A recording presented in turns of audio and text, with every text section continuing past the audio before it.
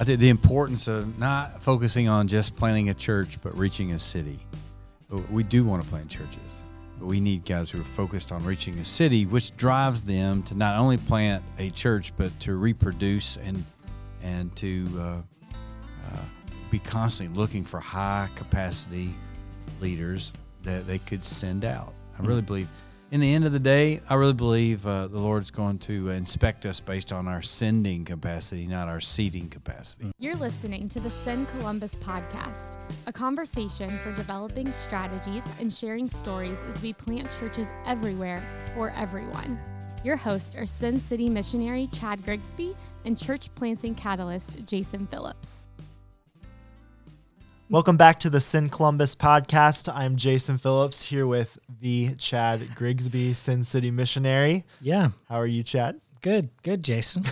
Nice to be here on this kind of cold, snowy-ish. I know, it's snowing right now. Pre-Christmas day here in Columbus. Yeah, it's both depressing and kind of magical at the same time. It is. I was talking to a buddy the other day about how, they talk about no two snowflakes are alike. You can't know that. Did you know that? I did not know that. Like Chad. Scientists believe. You didn't know that? No, I didn't know that. Oh, yeah. No. But they can't know that. They can't look at every snowflake and know that they're identical. So just, bringing some truth to you on the podcast. Well, I really feel spiritually enriched now. Yes. Wow. So today we're going to be, you got to talk to NAM President Kevin Ezell. Yeah, so he was in town for a day in Columbus, and we got to spend some time having some meetings with him, which was really great. And so he sat down with us very kindly to answer some questions on the podcast. So we talked mostly about the Send Network value of multiplication. Mm-hmm. So what stood out to you about the conversation? Yeah, one of the things that I really liked about your guys' conversation was just the humility that Kevin had as he was just talking about raising up leaders and just not being competitive amongst people that you're raising up. Yeah. Understanding that there are going to be people that have just a higher capacity leadership than you as you're raising up leaders, and also just like not having competition amongst other planters kind of in the city I thought was a really cool thing. Yeah, I think that's a great point. He talked about that you really want to have more of a sending capacity than a seating capacity mentality, and I really love that because it's not about us building our kingdom, but it's really about us churching the city, and can't do that without multiplication. I think his way he said is you can't do that from one place in the city. So yeah, I know when I on my onboarding for Send Network, Dahadi was talking about how when they plant churches, the first week after they send out a new campus or church or whatever, it always feels really light in there. And it's like, oh, did we make the right decision? And then you get to see the impact that the church is having in a different area of the city. And you're like, okay, this is so important that we do this. And it's not about the people that are sitting in our seats, but the way that we're able to reach and church a city. Yeah, it's awesome. So it was a great conversation. We're very, very thankful to have had the time with Kevin Ezell. So enjoy our conversation with him. Kevin, thanks so much for joining us on the podcast today. Well, thanks for allowing me to be here. I always love talking to planners. And it's cool to have you in Columbus. Hey, that's right. Normally a Kentucky guy stays away from Ohio State during football season, any chance he can get. But no, not me. So if you could share just kind of one thing with church planters, what would it be? I think the importance of not focusing on just planting a church, but reaching a city. We do want to plant churches, but we need guys who are focused on reaching a city, which drives them to not only plant a church, but to reproduce and to be constantly looking for high capacity leaders that they could send out. I really believe, in the end of the day, I really believe the Lord's going to inspect us based on our sending capacity, not our seating capacity. Some guys, their ego's based on how many's in the seats, but actually it's how many you send that's important. Looking back at my ministry and pastorate, man, I couldn't tell you the average worship attendance in each of my churches. I give it approximately, but I do know the people we sent out, and that's what it just lasts really forever. Is they reproduce themselves, and so to birth churches that birth churches that birth churches. That's what we're really after. That's great. My personal experience with a lot of church planters is they're really passionate about church planting as they're planting their church. Right. But how did they sustain that passion to then plant other churches and send guys out? Exactly. I think having that mindset from the very beginning, the whole idea of we want to reach a city. There's no way you're going to reach your city or community from one spot unless the community is extremely small and you got prime real estate by the one stoplight there. Right. But the most important is to think strategic. Like, I really want to reach as many people as possible, but it's not about me. And it may mean that I plant somebody who, in the world's view, may be more successful or have more people, if that's what you deem successful. Yeah. That's what my point is.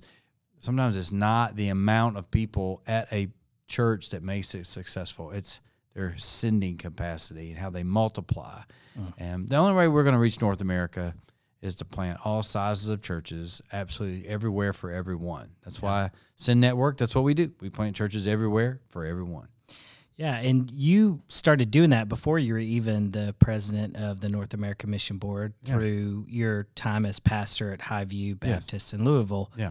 You guys set up something like a residency. I don't know if you called it that or not. Yeah. We didn't have a fancy name for it. It was internships and turned into residencies. But basically, we were right there by Southern Seminary in Louisville, Kentucky. So we had a kind of an on-ramp where you'd work maintenance for several months in a volunteer way, and then you'd kind of work up to a small stipend. And we had about 40 to 45, interns or residents at the time. They were going to seminary, and we were giving them. We felt like it was a good balance. They had theological training at the school, and then we gave them practical education in the church. And they really provide a good balance. Some of these guys can get too cerebral. They can get, so academic that they're actually no practical good. Yeah. And this helped balance it and, have the best of both worlds. Theologically sound, but also practically focused. That's awesome. And you were talking about all the people that went through that thing. Do you know about how many people when you were there? Oh, my word. There were really hundreds. Wow. And Jimmy Scroggins, who was our student minister at the time, he actually oversaw the majority of those. And those guys went on to student ministry, but now they're in the pastorate. They're on the foreign mission field. I mean, they're literally everywhere. Wow. And one of the things I enjoy the most about ministry, honestly, is celebrating what God's doing through those guys. If we just got to play a small role, we'd take them on, staff retreats with us and include them and lateral to them and let them take the lead. And you've got to do like in anything. I just encourage church planners, when you're investing in an apprentice or an intern or anyone, you got to give them reps. If it's all about reps, if it's learning to share your faith, you got to give them reps. If it's about leading, at some point you got to lateral the ball and let them run, and they may fumble, but you give them reps at the right time. Not in a close game against top 10, but you wait and you're up a few. But you just got to look for strategic opportunities to give them strategic opportunities. I love that.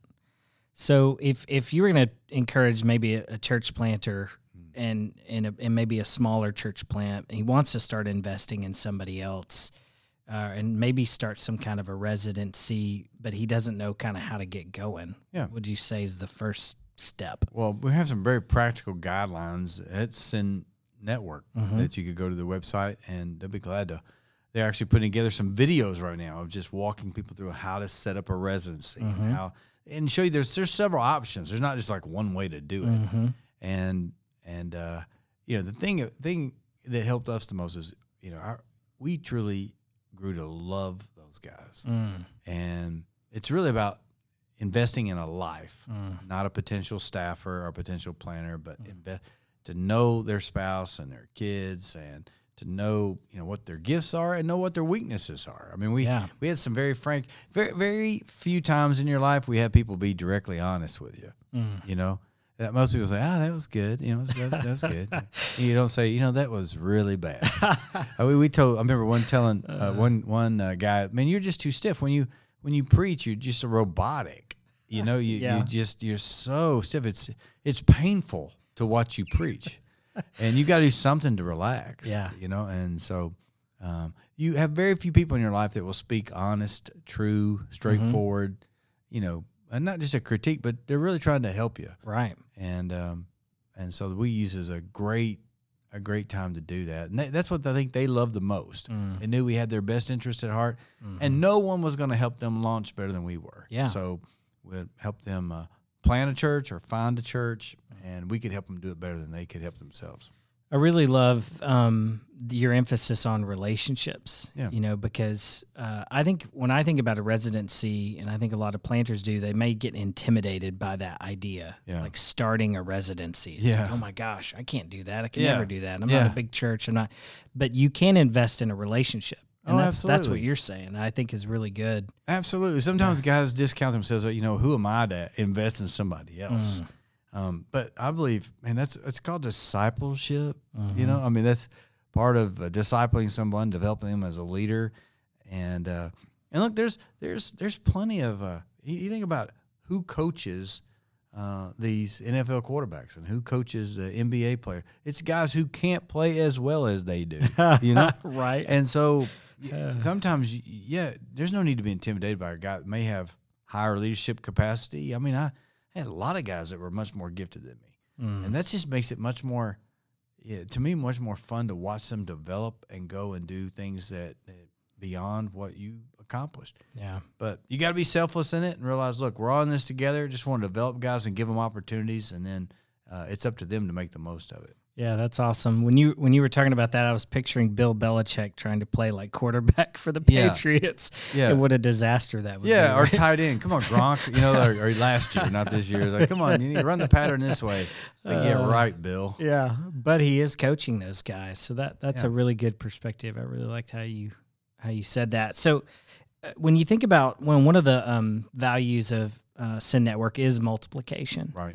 And I think we've seen a growing kind of lack of guys who have 10 years ministry experience, who've got seminary education, who are ready to plant. Right, that pipeline's kind of drying up, as it were. Do you see that? Do you believe that? Yeah, I think we could plant 100 more churches tomorrow if we had 100 more planters. Wow. And so, yes. And there's no easy answer to this.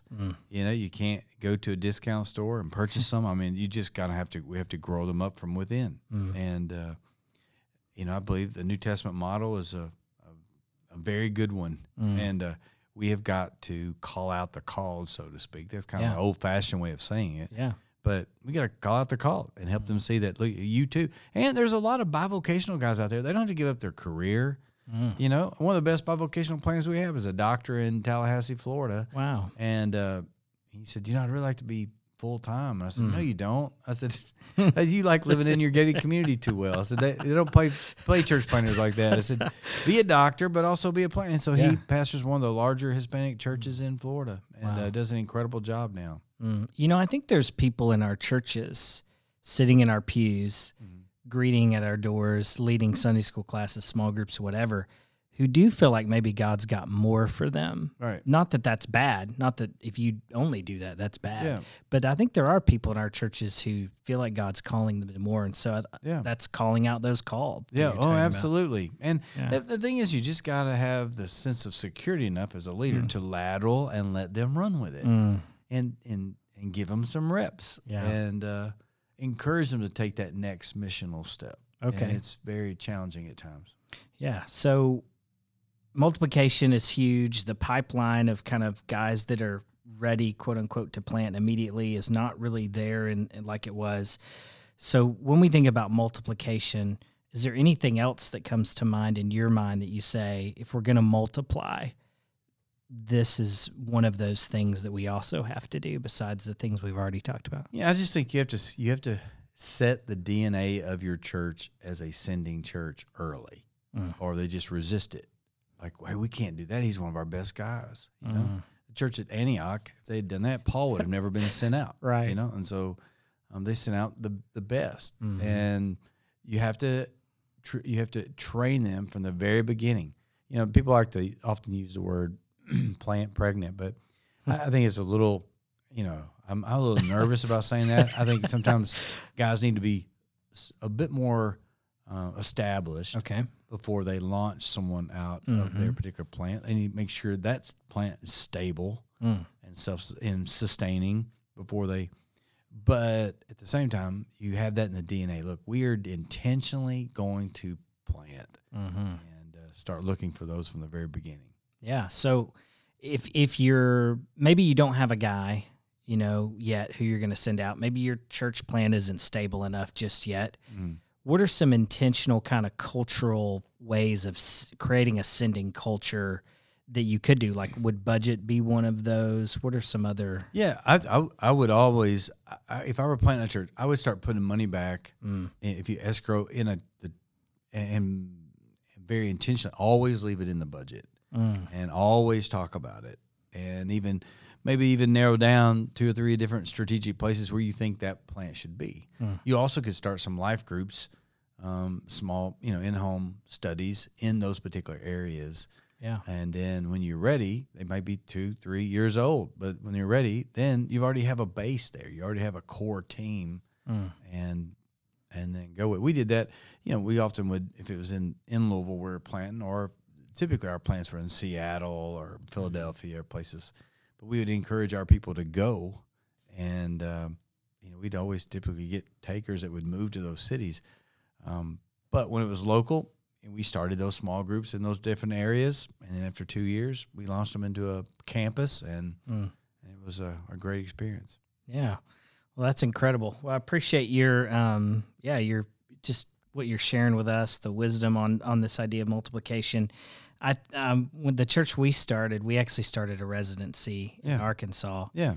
And I think it was the worst residency probably in the history of residencies, but we had 3 guys go through it. Yeah. And one of those guys was Chris Sims. Yeah.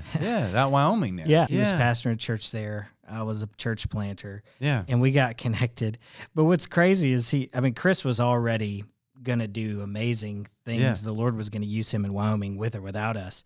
But the cool thing is we got to be a part of that through offering the worst residency in the history of residencies. He's part of Send Network and doing Send Network Wyoming. And so, he's multiplying himself in incredible ways. Yeah. So I say all that to say you never know what, a residency, I don't even think that exists at our church anymore, but it existed in a time that, we built a relationship with Chris. And right. Well, there's no way to really measure it. You really, you're joking, I know, about saying it's the worst ever. We really are never in any position to be able to evaluate our own residencies. That's all to be seen, and what happens to those guys. You underestimate the impact. I see that all the time. So it's encouragement just for guys to, hey, step out there, try something. Well, thanks so much for your time. Is there anything else you wanted to mention? No, I'm just grateful for all you're doing in Columbus, and we are just after the most high capacity planners possible. And we just need your help in order to multiply churches and to reach North America. The only way we're going to do it is through multiplication and not addition. So just grateful for you and all you're doing. Thanks so much. Thanks so much for being here. Thanks for checking out today's episode. Don't forget to subscribe wherever you get your podcast. And remember, every church is a multiplying church in the making.